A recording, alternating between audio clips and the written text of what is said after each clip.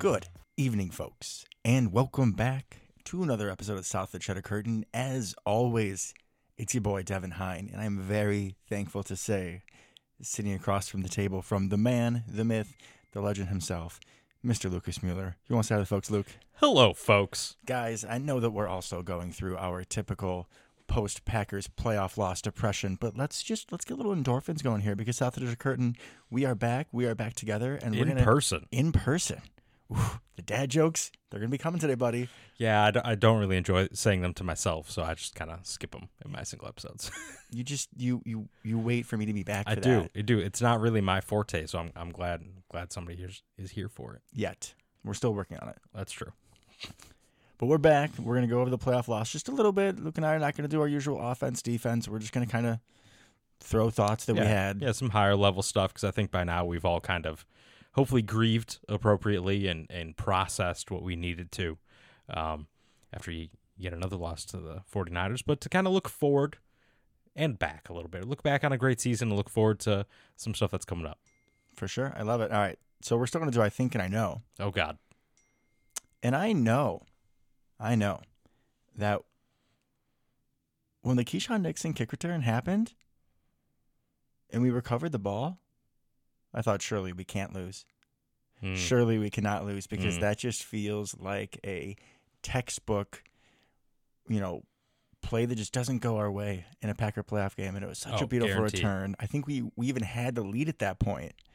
And somehow Eric Wilson came out of a sea of red. Like it was all 49ers, and here comes 45. At full speed, full gallop. God bless you, Eric Wilson. If you're a free agent, we should bring you back just because of that play. Like you're fine on teams. If you're not linebacker, I'm a little scared. You're not quite Ty Summers, but that play, that effort.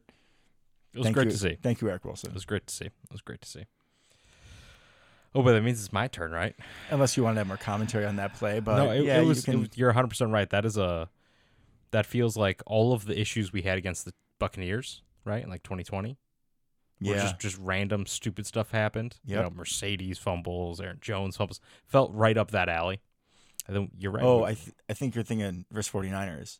Or 21? It happens every year. It's all blurring together. Yeah. It does just blend together. Beautiful. Which heartbreak are we talking about? Beautiful bowl of sadness. Yeah, just we fumble in big moments and we're good there. Oh, man.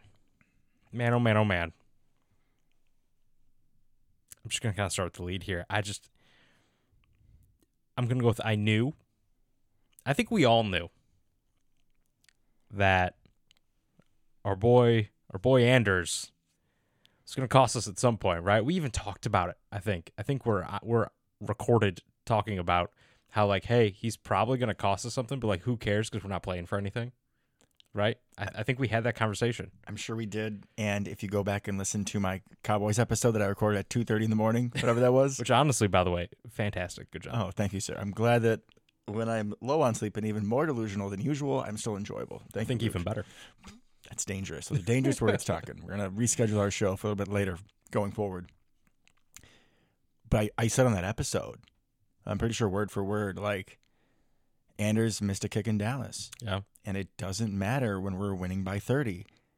But I'm really hoping that he doesn't miss one and cost us in San Francisco. And I think the heartbreaking thing about that drive is not only the miss itself, but Aaron Jones had like a 45-yard backbreaker. And at one point, he's cutting across midfield, and there's no one on the screen. I'm going to say it. And I just rewatched the highlights today, so the pain, the memory is fresh in my mind. I couldn't do it. You're a stronger man than I. And with my memory, I had to do something, right? Fair enough. You know who's out? Lead blocker, 15 yards, and decides to just run parallel for a little bit instead of coming back and cutting somebody off? Is that Josiah? That's Josiah. Why is he on the field? That's Joe Baya, because it's the end of the Josiah DeGuara era. I'm 99% sure. Real question. Why is he on the field against the 49ers? Because he's substitute. I mean, there were a few plays he actually had some nice run blocks. We did a lot. I don't disagree, but we did a lot of counter lead. We had all of our tight ends. I understand. Well, I think Kraft got a little banged up, didn't he? I think a little. And Musgrave probably still on pitch count. And he's been, for the most part, it's funny because on like the crackback, not very good. But as a lead blocker, he actually does a pretty good job. Yeah, he's not bad there. It's just, you're right. When he has to come across the field, he just kind of goes flying into the ground. And if he just goes back and hits Ward, like I'm pretty sure Aaron Jones is gone. So that's the real killer on that drive. But yeah, Anders killing us. Yeah, that was a rough one. That was a really rough one. When he missed that, I'm like, there it is. There's That's the it. moment. There's That's the it. moment that we needed to see. You just felt it, right? You just felt it. Another feel moment. Or we can move on. We can move on, yeah. We'll just to our random mentions of memories and sadness. Maybe a few good things in the game too. But when we're driving and we're up 3-0, and then we try for like the ugliest tush push I've ever seen in my life. And That was rough. What, 4th and 1, 4th and 2? Yeah. We got it, though, by the way. I'm pretty positive we got it. Yeah, the spot was not great. We got a couple bad spots. But I also just like the way that we lined up, like it feels like when the Eagles do it, like they're right on top of them. And for the second tush push, like Jordan was in a better spot. But for this first one, I feel like he was like 2 yards behind him. Like there was so much space between him and Josh Myers. It was almost like he was in the shotgun. He was so far back. Yeah, we're not great at it. So if we're going to use it, we definitely got to practice and get more reps in. Also, part of it's the Eagles are borderline illegal every time they run it. So that's The percent's a little unfair. yeah, it's part of the problem. Well, I mean, like, formation-wise, they're borderline illegal. Like a little. Their linemen. Might be a little too far forward there. Yeah. Mm. So, anyways, but yeah, we don't have our offensive line isn't built for that. Jordan Love is not built for that. Not great. And I did we tried a couple times to kind of speed up on 3rd and 4th downs to try to kind of catch him off guard and do something, but just didn't work. Did not work any of the times. You think LaFleur was seeing ghosts of past season post going for it there? Maybe. I think there's a possibility. It kind of felt like it to me a little bit. Yeah. That was a tough one. There's a lot of tough moments from that game. A lot of good though. I mean, Jordan didn't play great, obviously, but he was okay. You know, he played all right. I thought he was pretty good through the first three overall. quarters. The fourth quarter, it seemed like you did see that it seemed like things were starting to get to him upstairs. Yeah. He had a couple throws over the middle. I mean, the one interception that was tipped by, I want to say, Tucker Kraft, and then went right to Greenlaw, I believe it was. And then he had another throw on a 3rd down in the fourth quarter, looking for Aaron Jones. If he hits him, probably gets the first down. But both of those are granted, they're kind of going in the opposite direction. Like the receiver's going left and he's going right. They're a little across your body, but it's still within 10 yards in the line of scrimmage. Your platform's secure enough. Those are throws that Jordan Love needs to hit and normally does. Agreed. But I mean, on that last throw, he's rattled. He doesn't make that throw if he's not. There's 50-something seconds. Yeah. We have at least one timeout, if not two. He throws late over the middle to a cover 3, cover 4 look where you have 2 linebackers completely underneath that route. You can throw a deep over that totally. That's actually one of the things you're trained to do, right? But he was out of the pocket. It was a crappy throw. It was a horrible he couldn't read. get it there. Yeah. So it was unfortunate that's the way it went out. I would have much rather had it have been, if we don't win that game, it could have been we were driving and someone fumbles. It's unfortunate that people are going to look at that and some people are going to have that as the lasting memory of Jordan Love's season, which is really sad because this is someone who was one of the hottest quarterbacks in the entire league. I would say hottest over the second half. And yeah, that last throw was definitely giving us all shades of Favre there at the end of some heartbreaking seasons. Oh, for sure. And we said all along, he's got he's not Rodgers, right? He's got Favre in him. And we've seen the good parts of that, and you're going to see some bad parts of that, just especially as he continues to grow and develop. That's what you're going to see. Yeah, if there were 15 seconds on the clock, I don't care about that throw at all, right? Yeah, no. I mean, because then you need a huge chunk play to even give you a shot, and so you try something, everybody's covered, whatever. But 50 seconds with timeouts, yeah, you gotta throw that out of bounds, run, whatever. You gotta live to fight another day. Totally. Which is a bummer that we've seen that a couple times. So he's been clutch throughout the year, but a couple times he's shown up and had some poor throws in the worst moments. But don't want to be too sour on someone who has exceeded all expectations. Talking about expectations, this is an angle that I was never a really big fan of, but I'm trying to really soak it in. I'm trying to be glass half full here. Folks, do you realize that the two teams that are in the Super Bowl, that we gave one of them every single thing they could handle? If it wasn't for a Carlson missed kick, if it wasn't for some questionable spots, if it wasn't for Josiah, thinking he's a sprinter instead of a lead blocker, and a few other things, this game goes a lot different. But we gave the NFC representative everything that they could handle. And oh, by the way, we beat the AFC representative. Yeah, I think that's a good thing to kind of keep us in perspective, right? So we beat the AFC representative. We outplayed the NFC representative. I think most people would agree with that, right? Well said. Even in the NFC Championship game, last time we played the other representative, we whooped them, right? So, man, things are looking good. And like I talked about, I think, in my last episode anyways, it's like this is not 2008, right? Started the year thinking this was 2008 all over again. You don't care what happens, you just want to see the quarterback play well. Yeah. Right. This is 2009 plus is kind of where we ended up. Because 2009, right? Heartbreaking loss to the Cardinals. But Aaron Rodgers went toe-to-toe with kind of second prime Kurt Warner. Oh, right, he was.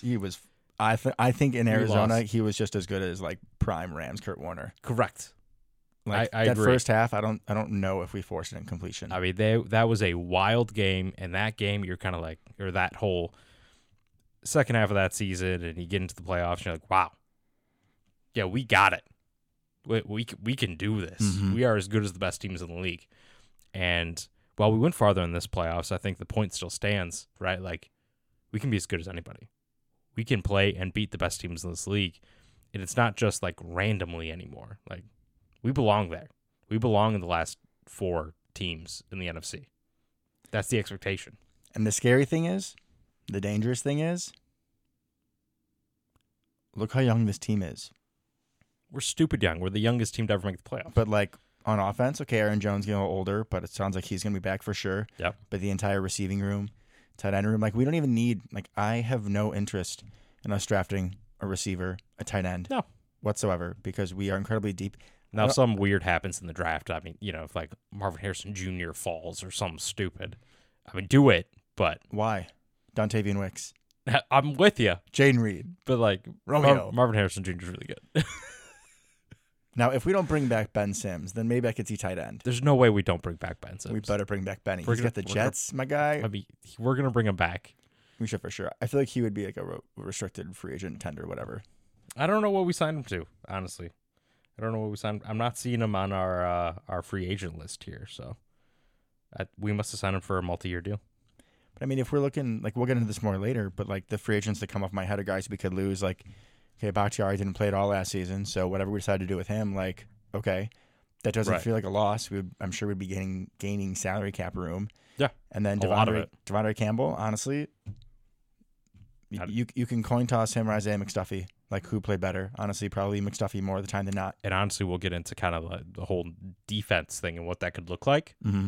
and that could change some things, especially at the linebacker spot, anyways. For But sure. we'll get there. We'll get there. One thing about defense I do want to say, especially in the secondary, I think it was Savage or Nixon. I think it was Nixon had a dropped pick in the third or fourth, which would have been huge. But other than that, on a lot of the third down throws that San Francisco converted, Mm-hmm. the coverage was exceptional. Yeah. On like some of the deep ends, like the plays, the throws that Purdy was making, and whether it was Ayuk or their random like fourth receiver who always kills us in the playoffs, Oh God, Big, that guy, tall dude, the I don't know what Jennings his name guy, is. right? Yeah, Juwan Jennings always Yeah. gets us in the playoffs. But like they're making contested catches. Even Mhm. Anthony Johnson Jr. thumped someone on a big third down, and shout out to the 49ers. Like this wasn't a game that we lost because of Joe Barry's defense. No, I thought our zones actually, we played the rules pretty well. I thought coverage was pretty tight, and we were out hitting people. Like, you got to give credit where credit is due. And those 49ers, they held on to the ball. Purdy made some really tough throws. Guys made some really contested catches. So, and then we did not capitalize on the couple of moments we did have. Right. right. Savage had a drop pick. We could have done exactly what we did against the Cowboys. It looked like if he could have had takes a, that. right. Wasn't there two of them? Because there was one like in the first drive, I'm pretty sure. Yeah, there's one that would have been like identical to the time-wise and everything almost, because we were winning and then he dropped a pick six. Yeah. Just like last time. But there was one either third or fourth quarter. It might have been Keyshawn. It was 25 or 26. I couldn't tell. But another key spot. And I think it ended up being the 49ers punted, and then that was the Aaron Jones to missed kick drive. Yep. Who's to say we don't still miss the kick? But I mean, you're starting in a different spot, and everything can be different. So, But if ifs and buts were candies and nuts, the Packers would have still lost. It's tough, but we should be happy. We should be, right? This has been an exceptional season. Exceeded all of our expectations, I think, right? Oh, totally. And people were picking us before the season to finish dead last in the division. And just with the makeup of the team, like, we have to be that optimistic. You have to be. Like, the offense, this is the worst it's going to be. Like, there is no way, knock on wood, heaven forbid injuries and whatnot, but, like, there is no way, even if you just take the exact same offense, that this isn't better next year. Right. Reed's going to get better. Wicks is going to get better. Watson's hopefully more healthy. The tight ends will both get better because Kraft came out of nowhere, right? People were saying he looked like he didn't belong on a football field in training camp. True. Right? Like, just the leaps and bounds people are making on this team. And even, like, Rasheed Walker's not going to get worse. Nope. You know? We're probably going to do something at the right guard spot. Probably. Right? At least maybe something at the center spot. Competition for both. But, yeah, we're not getting worse anywhere. No, I really don't think so. And our biggest question marks on defense going into the offseason, which, like I said, we'll get into, were already question marks. Like, you don't really feel like you're losing much. So, yeah, nothing but we should go nowhere but up from here, right? Like, this should be the bottom. Yeah, I would think so. Scary. Now, you never know, right? Things happen. Jordan Love could get hurt in week 1 or whatever. Key injuries, things don't fall your way, but I already felt like we had a fair amount of that this year, and look at what we accomplished. And also, just look back to this draft class. Like, stupid good. Top to bottom, I can't think of anyone. No, I should have had it in front of me, but I can't think of anyone who didn't contribute. Like, even the guys like Kobe Wooden. Yeah, Lou Nichols, okay, whatever. He didn't make the team. Didn't make the team. Grant DeBose. But we're talking about 7th rounders. Yeah, but even, like, Kobe Wooden had a blocked kick. Carl Brooks had half a sack in a playoff game. And Carl Brooks was great all year. It's insane. Yeah, Wicks was a 5th rounder. I mean, both Anthony the tight ends. Johnson Jr. played. Jaden Reed, like, Sims was an undrafted free agent. Carrington Valentine having significant snaps as a starter, and now, like, 7th round pick. He is going to be a key piece talking about what we're going to do on defense and the secondary moving forward. Like, are you looking at him if you're Brian Gutekunst and if you're LaFleur and being like, all right, maybe CB2 isn't the biggest knee in the world. Maybe CV can lock it down. I think that's a legitimate question. I think so too. I think you kind of just put that out there. CB2, see what Stokes looks like when he comes back healthy, and just kind of be like, all right, the winner gets it. Like, have fun, guys. You know, go from there. But yeah, it's wild. I think one of the ones that showed the least is probably LVN, but we knew that. Yeah, but he showed his flashes. I mean, yeah, comparatively for when he was drafted. Also, for those at home, I've picked up a tissue because Luke wanted to know what Eric Stokes is going to look like. Oh, God. Oh, look, it's broken in half. Look at that. I just showed you what Eric Stokes is going to look like. Let's be slightly optimistic, mystery shall we? Is solved. Let's be slightly optimistic. Sherlock Devin Holmes, thank you. I imagine in training camp, they just say, all right, go get it, guys. One of you two is going to win. Oh, you're saying Eric Stokes and CV? Yeah. Now, I think, and we'll talk about this a lot more in upcoming episodes, but I think this is a great time, great draft to load up on some cornerback talent, both slot and outside. So I think we're definitely going to add to that room. We're going to have to. But I think I'm comfortable with either one of those, because if Stokes beats Valentine, then I'm fine with Stokes. He's not going to be healthy. I have no faith. Man, just let me dream, all right? It would be nice, but also, Luke, like, what does he even have in the tank anymore? I mean, we saw him barely, but his wheels did not look the same, and I know you're just getting back in the game, and I know it's Joe Barry's defense, so he could look a lot different with our new coordinators, much more aggressive, but when he is known as being a speedy lockdown corner, like, it is his athleticism. Like, that's like the best part of his game, right? It'd be like, you know, when Darren Sproles would, like, break an ankle. Like, okay, it might be back, but, like, if he can't cut, what good is he? Kind of the same thing with Stokes. I understand what you're saying, but he's still young enough that I think there's potential for him to figure it out, to figure something out. And a lot of those, and he had apparently a catastrophic lower leg injury, right? That's going to take some time, even longer than when he came back, and then he got hurt again. So I understand the injury issues there that we have, but I'm willing to give the guy a chance, man. See what he looks like when he comes back. It would be nice. I was excited when he came back this season, and then it was like almost a joke that he was. It was like twice that he was. Part of that was our fault for re-injured. immediately putting him on special teams, but Yeah. Anyways. Rick Bisaccia. Come on, guy. Anything else from San Francisco you want to touch on, or just the... Not really. Aaron Jones is awesome. I mean, he ran through a great Ooh. defense there. He's just so awesome. Like, there's no downside to that. He just looks so freaking good. I thought the offense did enough. I thought the defense did enough. Realistically, we just didn't capitalize in key moments. Should have won this game. Pretty much what it is, right? The tale as old as time. Yeah. Yep. You know, it's really funny. I was explaining to Molly about the 4th and 26 versus the Eagles. You know. Yeah. And I was like, oh, yeah, and that was like the worst playoff loss of all time. And remember when that was true? How many horrible ones we've had? I mean, it was the worst one of all time until 2014. 2014 is the worst one of all time. I don't know, man. I mean, 2014 is awful, but... It doesn't get worse than 2014. I'm just going to be honest. The 2021 against San Fran, the divisional round, like, that one's close for me. When we lost like 13-10 or yeah, whatever. Because we totally dominated them the entire game. And then another, honestly, 2020 against the Bucks. Yeah, it was a stupid game. Definitely drank a little heavier than I would have liked to that day. Probably didn't help, but Picked off Brady like 3 times in the second half. Yeah, I mean, MVS scores like a 50-yard touchdown, so then I'm going crazy. I ran around my living room I don't know how many times. And then we pick off Brady 3 times in the second half, and we still don't win? Like, what? 2014, man. It's 2014. Because we literally gave up on a interception return because we thought the game was over. The amount of things that had to go wrong in order for us to lose. No other game had that many things have to go wrong. Okay, that might be creme de la creme, but we have 2 or 3 more just in our fandom time. That would be tops every for other, most. every Yeah, other 100%. franchise. We don't just lose by 2 touchdowns in the playoffs. We are exceptional at finding ways. But the good part is we're always there. You know?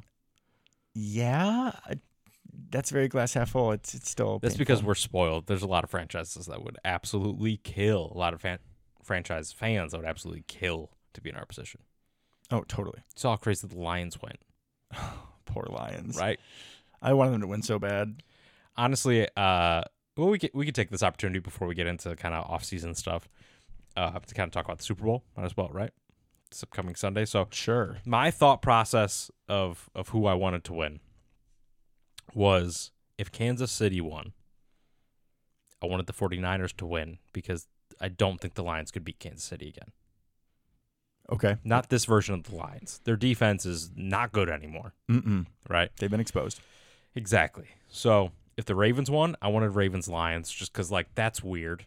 And fun. Yeah. Like, I'm not going to root against really anybody. And not the same matchup as like 2 years ago when the perennial like superpowers in the conference. Like, I just don't want to see this again. I don't want to see this exact matchup again. However, there's no way the Lions beat Kansas City again. Was my thought. So I just don't particularly want to see Kansas City win, if I'm being honest. I don't want to see the 49ers win either, but kind of tired of Kansas City already. I'm tired of them both, bro. Like, I'm on call this day, thankfully, and I'm really okay.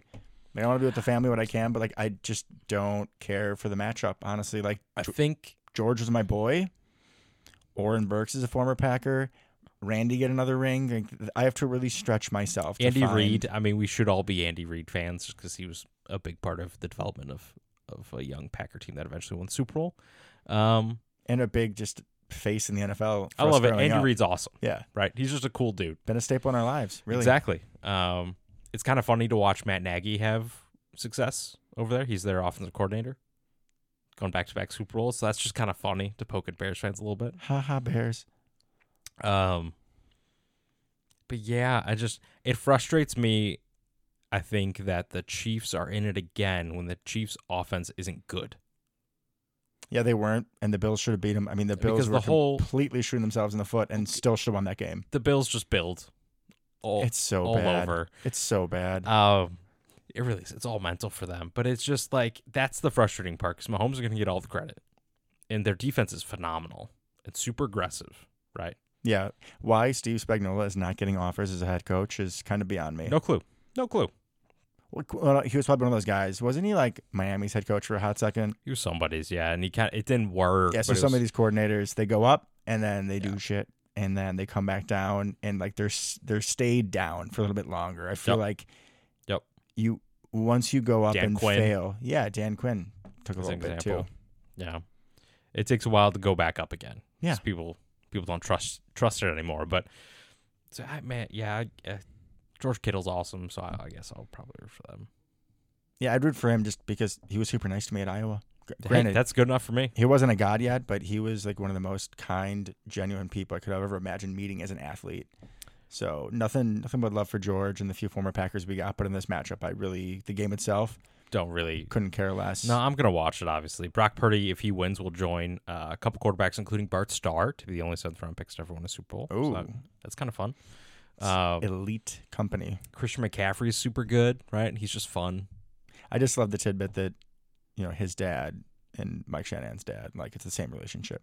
Yeah, no, that is sick. phenomenal. And also, there's another McCaffrey that just played in the Senior Bowl. There's another one.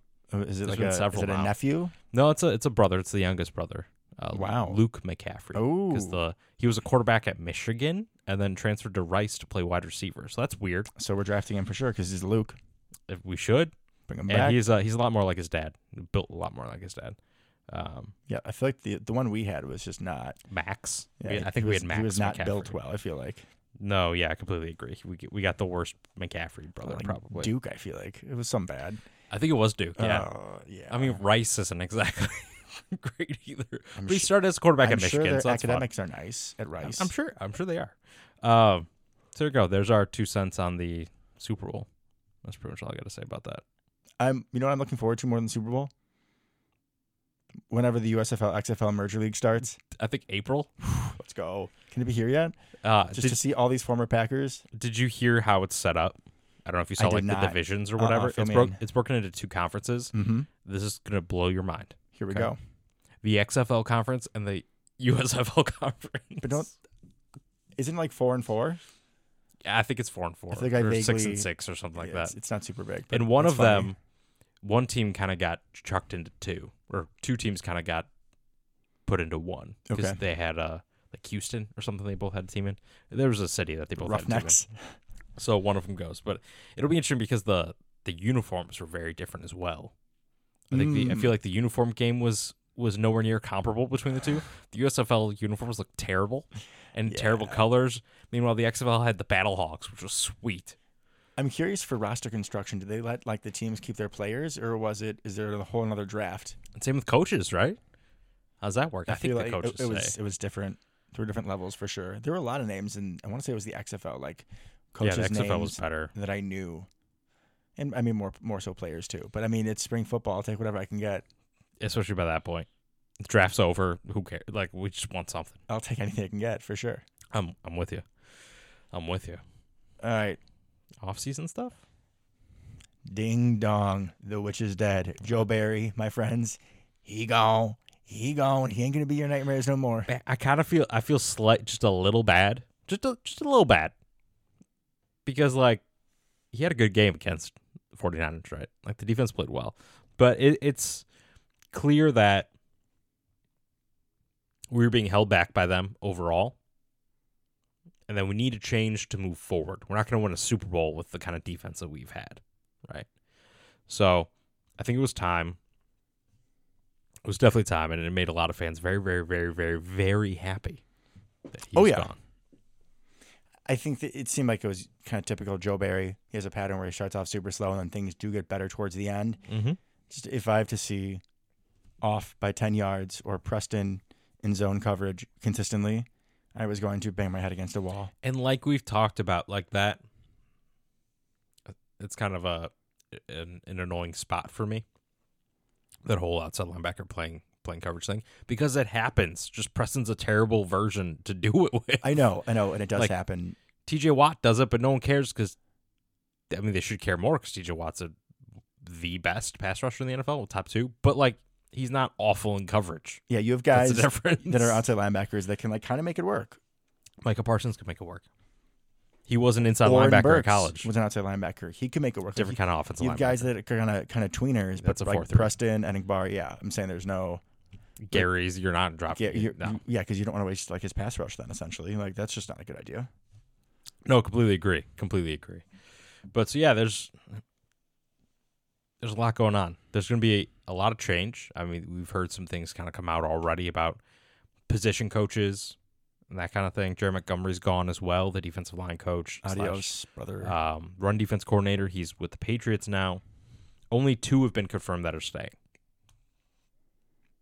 which probably should lead us to the secondary coach and somebody else. Secondary coach was a newer guy, right? Newer guy, however, Arizona? he had a connection to our new DC, who we should probably talk about. Yeah, Luke. I think they coached together at the Browns. Was it Jeff Hafley. Hafley? Was it Haley? Hafley. Half glass, half full. Jeff Hafley. Okay. Hafley. I have his Wikipedia page up so we can all learn a little Folks, bit. this is getting serious. Born on April 4th, 1979. What town? Great question. In Montvale, New Jersey. His high school was Pascack Hills. Pascack Hills. Okay. So he's probably used to some rough conditions. Some hills, some adversity in life. Are there hills in New Jersey? What's the town called, Luke? Montvale? I mean, that doesn't mean there are hills necessarily. No, the high school is called Hills. Maybe there were just hills around the high school. Pascack Hills. Anyways, dude started from the bottom. Okay. He absolutely started from the bottom. He went to Siena College. I have no idea what that is. It's a college. Wide receiver at Siena College. Earned a master's degree from University of Albany. Cool. Congrats, right. Jeff. We're doing a real deep dive on him in case you couldn't tell. Started his coaching career at Worcester Polytech, which is a D3 school. WPT. As a running backs coach, then went to a defensive assistant at Albany, where he got his master's. Then D-backs coach at Albany. Then defensive assistant at Pittsburgh. And then a D-backs coach at Pittsburgh, which, like we were talking about before we came on, is where he coached Darrelle Revis. Yeah, he said in this interview, he was like, I thought I knew a lot about coaching defensive backs. And then I got to Pitt, and I met this kid named Darrelle Revis, and that changed. And that's something that I watched the full interview that Devin's talking about, and he did this interview.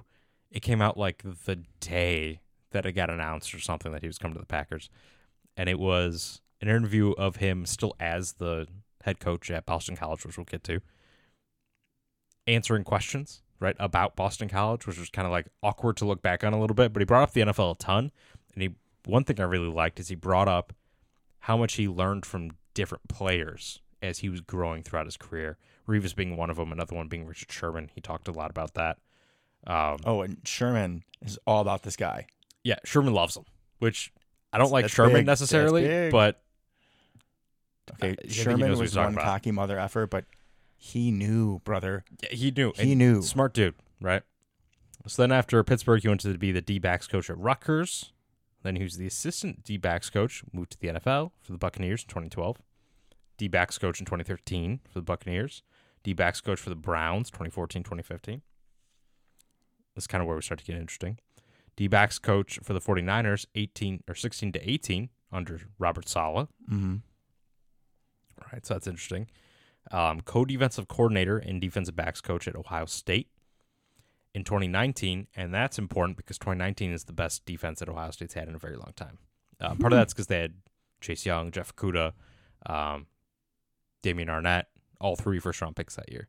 However, if you kind of look at a graph of Ohio State defensive rankings, they spiked in 2019.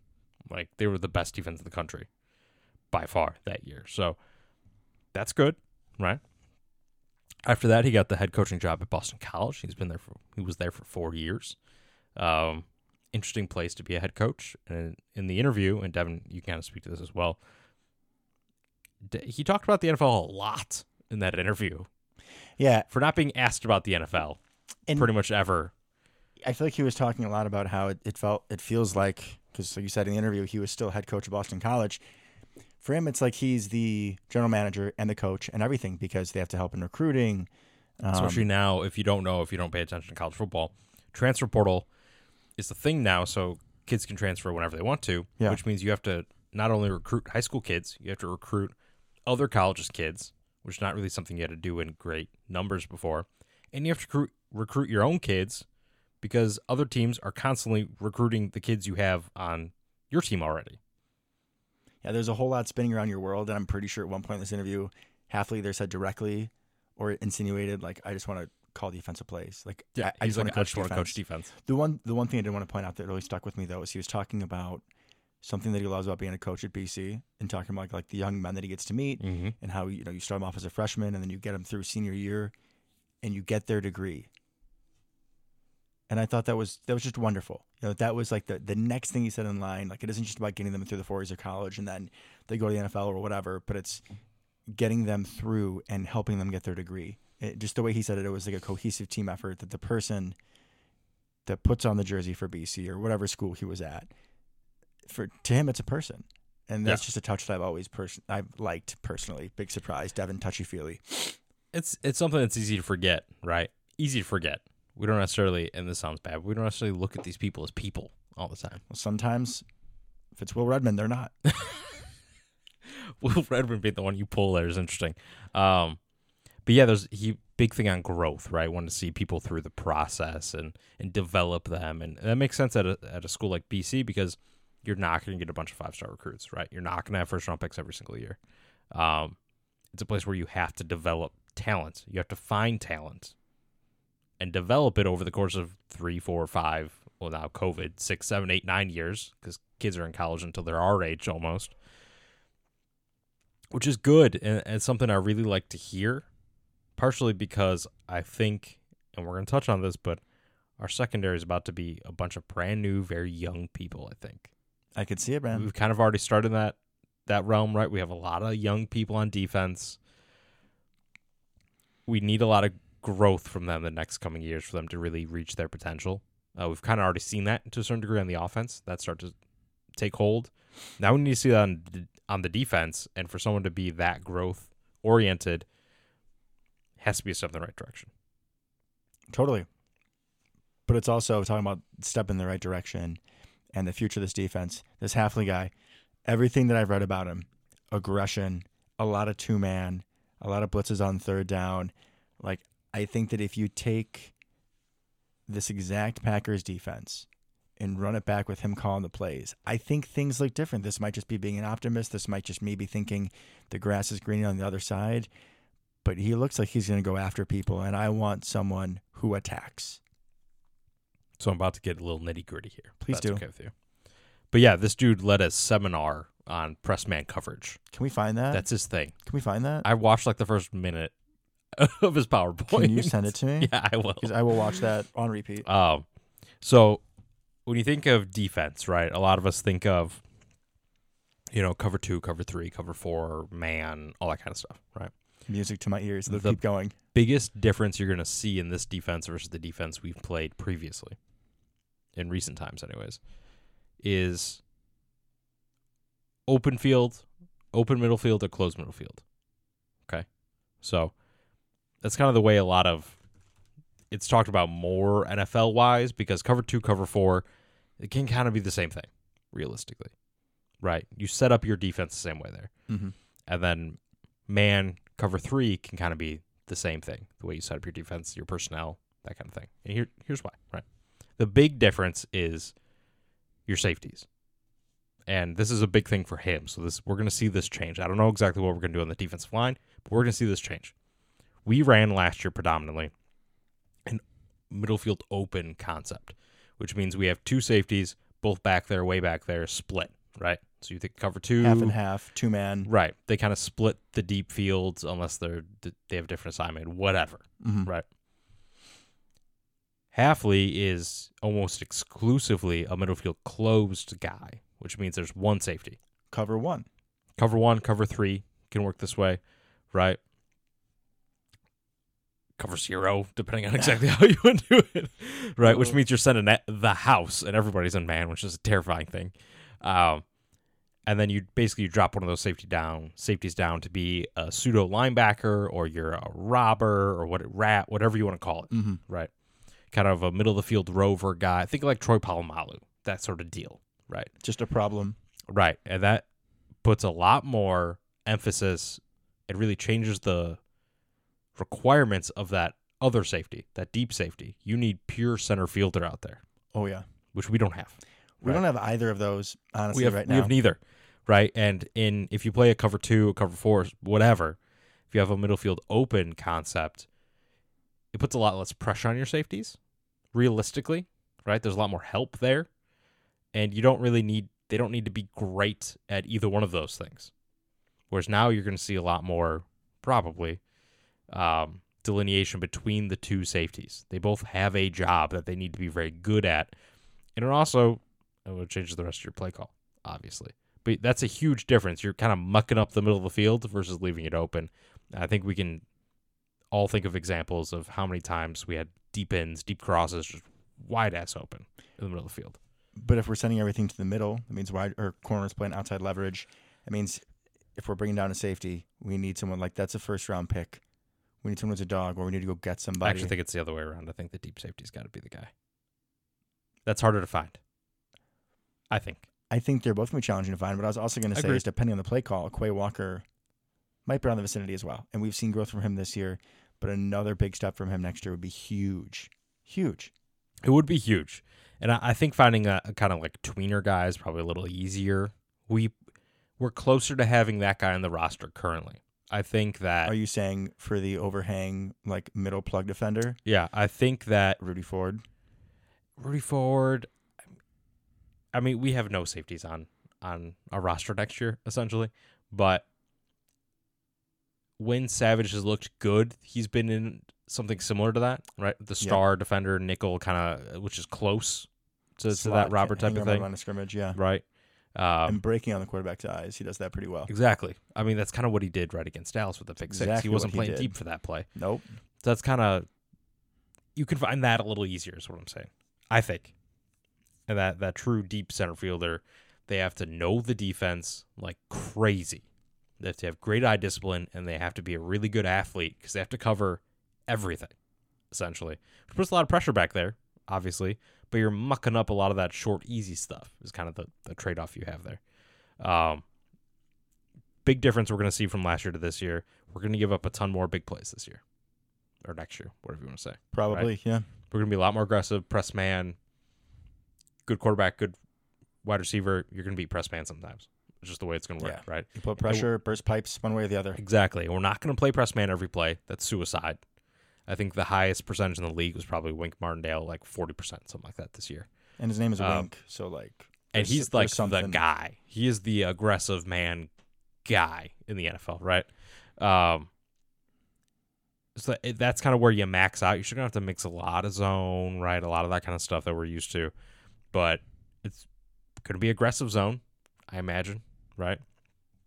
And from what I've read, this guy isn't as creative necessarily blitz-wise as a Pettin or like an early Capers, but they're effective, well-timed, well-thought-out blitzes. But they're not necessarily some of the weird stuff we'd see from that. I don't expect like a NASCAR package or something like that to come out, which is kind of a bummer. I do love NASCAR. And then a big question mark left for this guy is, are we running a 3-4-4-3? And the answer kind of is doesn't matter much.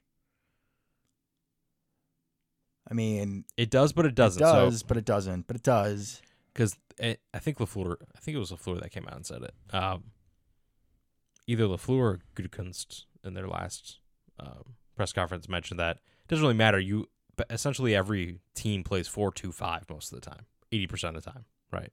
Yeah, it just depends on if they're actually down, hands down in the dirt or not. Right. And honestly, I kind of like the thought of Gary and like LVN hands in the dirt.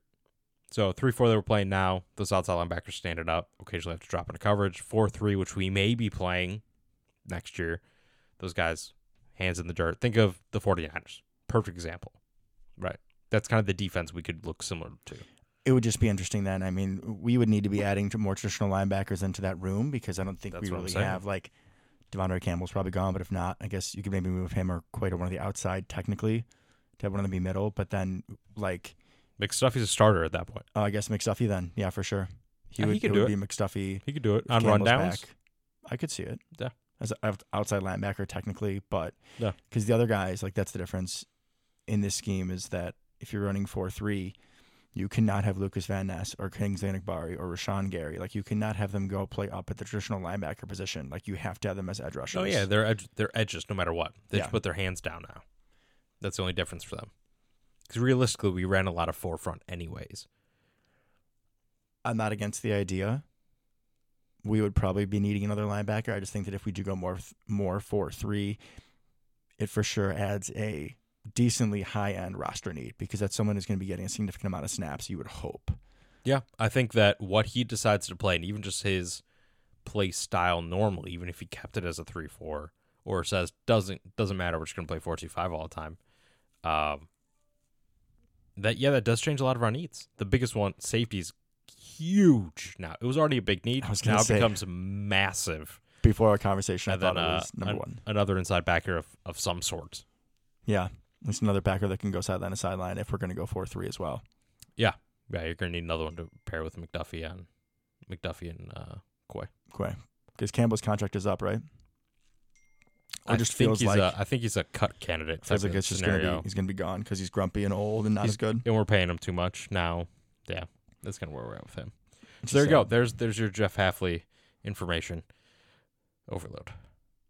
That was fun and interesting. Thank you, sir. I appreciate it. No problem. It was interesting to kind of look at some of the middle field open, middle field closed thing is kind of a big differentiator in entire schemes and how that changes personnel, which you wouldn't necessarily think, casually wouldn't necessarily think cover 2, cover 3 would matter that much, like personnel decision wise, but that's why it does. Do you want to quickly go over free agents and we can just say, we should do back or not? Is it do we think they will be or do we want them? I say, do we want them? I agree with want. Okay. I agree with want. Okay, so let's go free agents, and I'll tell you what kind of free agent they are. Okay. Because we got a couple. I'm going to skip the some of them because there's a couple different kinds of free agents. There's restricted, which means we get kind of first choice, right? Mm-hmm. There's unrestricted, which means they're just wide open. And there's FA, which means like this, like future contracts. They're on our team. We don't even need to talk about them. Okay, Yash Nyman, 28 years old, making $4.3 million. If he's cheap, bring him back. Ooh, interesting. So yeah, I would want him back, but I also know that he's at some point might be getting more attention here. That's kind of been a rumor for a few years. He's a solid swing tackle backup. Yeah, I don't disagree. I'd be fine cheap. I don't think he'll be cheap enough. I don't think so either. Okay. Keyshawn Nixon made $4 million last year. Turn it up a little bit more in the slot after disappointing spots throughout the season. He's shown he's one of the NFL's best kick returners. I expect he'll be too expensive, but we'll see. I'd want him back, but not as a starting slot. I want to be kind of backup slot and kick returner. But I think he's going to want too much money. I think that's what's going to happen there. I don't necessarily think he's going to get too much money. I think he's going to want too much money. Agree with that. Darnell Savage. Now, this is an order by money, so it'll get less interesting as we go, but still want him back. Okay. I think he kind of pairs nicely with a guy later, so I would be fine with either one of them back. I don't think we necessarily need both. Okay. As Devin's dying over here. Jonathan Ford. Take it or leave it. He never played. Yeah, who cares? Another big rotational body, but we don't know if it was any good. Yeah, whatever. He couldn't even make the roster when our defensive line was depleted, so see you later at this point. Right? Yeah. A.J. Dillon. I have very strong emotions on this one. It's sad because there's a lot of great memories of the potential of A.J. Dillon, but that's what I'm saying, the potential. He did have a few games in the cold. They're really nice. I remember against Tennessee a couple of years ago, but overall the production was not worth where we drafted him. I think we can find better late in the draft, even unrestricted free agents. The kid we had this year who had to play, Emmanuel Wilson looked better than A.J. Dillon did for most of the season. Mm-hmm. So I'm sorry, A.J., goodbye. Yeah, great guy. Loves Door County. Love that. Wrote a children's book. Yeah. Which is great. I'm still looking for that for my daughter. Gotta get it. About that. Birthday's coming up in several months. But yeah, no. See you later. I've been pretty consistent with this all year. I want a lot more pop out of that room. I want 3 Aaron Joneses back there. That's what I want. Would be nice. Probably not going to happen. Give me all the Aaron Joneses or Aaron Jones lights. Also, a little tidbit. I've already watched a decent amount of running back stuff this year. Here we go. I got thoughts. So I'm not going to give them all out now. There's a lot of bigger backs this year, which I don't necessarily love because, like I said, I just want all the Aaron Joneses. But they all got more pop than A.J. Dillon. So We could get what A.J. Dillon was supposed to be. yeah, we could. That'd be nice. Easily, just one off the top of the head. And like I said, there's a bunch of them. Braylon Allen from Wisconsin. He's huge. He's similar size to A.J. Dillon, but built very differently. He's taller, leaner, but similar weight. Okay. Really, really giant dude, but doesn't have quite the pop, but I think he's got more pop than A.J. Dillon. So class is full of them. Not a super strong running back class, but I think there's a lot of potential there, and I'm very excited to go over all of them. Eric Wilson. We kind of already talked about that. If he's cheap, sure. Yeah, he's fine. He's good harmless. special teamer. Seems he loves being a Packer. Seems like it. No. This is one of those times where our show needs to be a YouTube show. Yeah, I just made a face at Devin. He immediately knew who I was going to talk about. He might make a practice squad somewhere. You think? Goodbye, Josiah. Yep. Yeah, there's no way he's coming back. Tyler Davis. Honestly, I was amazed at how sad the team was when he got hurt. They were real bummed. They were so sad. And they really thought Tyler Davis breakout season. The last time we saw him, he wasn't being my pallbearer. He's gotten better. So, sure, if he's cheap, one. I mean, but what's he going to be? He's going to tight end be 4. Ben Sims. No, we don't need 4 tight ends. No. He's going to be Josiah then. He'll be tight end 4. I'm fine with that. I'm fine with him being We usually Josiah. keep 4, so we have 2 sets of 2. I would expect we'll do that. I'm fine with that. Jonathan Owens. Mr. Man, Simone. there's something about J.O. that I like. Me too. There's something about J.O. that I like, and I think he's a little bit younger than Rudy Ford and a little bit more consistent. I think he's actually useful, unlike Zane Anderson. I don't know how much special teams J.O. can play, but I would want him back. He makes like the same as Zane Anderson. Money-wise? Yeah. Oh, no, I meant like how he does on special teams. No, I know, but they make like the same amount of money. I like J.O. Yeah, I'm with you. That's why he's the one I was thinking of when I said Savage. Like, one of them I want back. Because I don't want to necessarily go full-on tight end room to this safety room. Because I think the only one we have under contract next year is Anthony Johnson Jr. And if you have the 3 of those, like, you don't feel wonderful, but you don't feel horrid. And then you get a young guy in the first 3 rounds, or maybe we go trade for someone. Get a free agent, maybe multiple, right? Yeah. I think this could be a year where we do that. We kind of double dip, get a free agent, and get a rookie. And then you have 5 in the room. That's great. You still need players besides those 2, right? So I think Jonathan Owens or Darnell Savage should be one of those players. Agreed. Okay. Zane Anderson. No. Yeah. Why? Right. You need like one good special teams play. Robert Rochelle. No. Yeah. And then, okay, this is the last one that actually matters. John Runyon. Played much better the last couple games. Last like third of the season. I don't think that his tape has been good enough to get a whole lot of offers from other teams. If he's at a market valued contract, maybe a little less than I would take him. I would expect that we would still be trying to replace center or right guard for a spot for a starter spot. Yeah. But then we're kind of getting to the point where it's okay. How many starters can we hit in the draft this year? We had ridiculous. Some of it was luck. Let's be honest. There's a 100%. lot of skill in scouting, but the way that some of these guys hit is insane. Yeah. So you don't see this kind of draft. Could we get a guard center combo in the 4th or 5th round that could start for us, kind of come out of nowhere like we've seen guys before in the past? Potentially. There's a really good one that's actually being mocked to us in a lot of times the first, but I think that's probably a little strong. But even just thinking of like who the other backup centers, what, Hansen and guard, like it's bad. So what I'm saying is that I would try to keep him if it doesn't for too much money.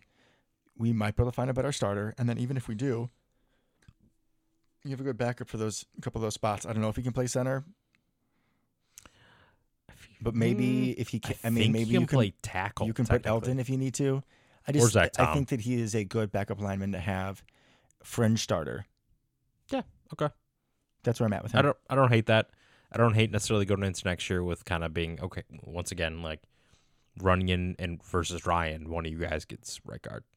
Oh, I forgot about Ryan. Yeah. If we can't find a better solution, because he outplayed Ryan, I think, the last couple games of the year. But before that, I was like, just hand the keys to Ryan. I don't care at this point. So I don't know. It's going to be really interesting. I'm with you. If he can come back cheap enough, I think he was on the cusp of making a lot, being relative, a lot for a guard money going into this year, and he kind of blew it. Did you also see his post game conference? He loves being a cried. Packer. He loves being a Packer. And as a man who cries, bring him back. He just loves the organization. He and what looks it means. like a Packer. He sounds like a Packer, right? John Runyon Jr. He walks like a Packer. Man, I've been on the John Runyon train for a while now. I'm also just a sucker for guys whose dads play in the NFL. Absolutely. Like, I'm biased. Bring him back if we could. I think we will. We'll see. If he gets starter money somewhere else, so be it. Happy for him. That's where I'm at. I think this is going to be a very fun offseason. Gutekunst in an interview kind of teased the idea of, with all their picks, like, yeah, we got some ammo to move around, or just go get people. Like, we have a really young team, and I don't even know what he means by that necessarily. We don't have much money, but whatever. You do you, Goody. Bakhtiari, potentially save some money there. Devondre Campbell, potentially save some money there. We're gonna have to restructure. We're gonna Jones. Be another year off of Aaron's, like another year. I believe that cap hit should be less from Aaron Rodgers. And if you look at other dead contracts that we have, like the money, I think 2025 is the year where it gets really good, but this year is still next year's the good year, much better. And we don't have like huge free agents, like the guys we talk about re-signing, like Savage, Owens, like those are the two biggest ones for me. They're not going to be a whole lot. I was just gonna say they could all walk, and I wouldn't care. Really, I mean, like, I don't think we're necessarily worse if that entire class walks. Obviously, we're not significantly worse, but if we don't take a safety then the front 3 rounds, and even then, we're still kind of throwing darts. I feel like we've seen there have been some nice hits lately, like C.J. Gardner-Johnson. Kyle Hamilton looks pretty good at points, but Hamilton's good. There are also some big misses. Geno Stone's really good. Mm-hmm. Just every Ravens defensive player is really good. It's crap. It's terrible. Yeah. But it's gonna be a fun offseason. Because we don't have that many holes, and it's nice that it feels on offense. I mean, another running back, and we can maybe get better on the offensive line, but it isn't super sexy. But I'm really just excited, like, that we don't have to worry about, like, the tight end room and the wide receiver room. Like, don't even draft a receiver to take Bo Melton's spot, because Bo knows. Bo Melton got himself a touchdown in the playoffs. There's a couple guys out there that, are, for some freak reason, they fall a round or two, because obviously we're not going to take them at 25. But, I mean, this is a pretty good wide receiver class. But, I mean, I'm talking there's only a couple guys. Or maybe, if you let Keyshawn walk, you draft one that's later on that's a returner. I'd be okay with that. Maybe a little gadget. Something like that. I could see that. Or, like, if Keon Coleman tests really poorly out of Florida State, the dude is just a 6'5", right? He's just massive.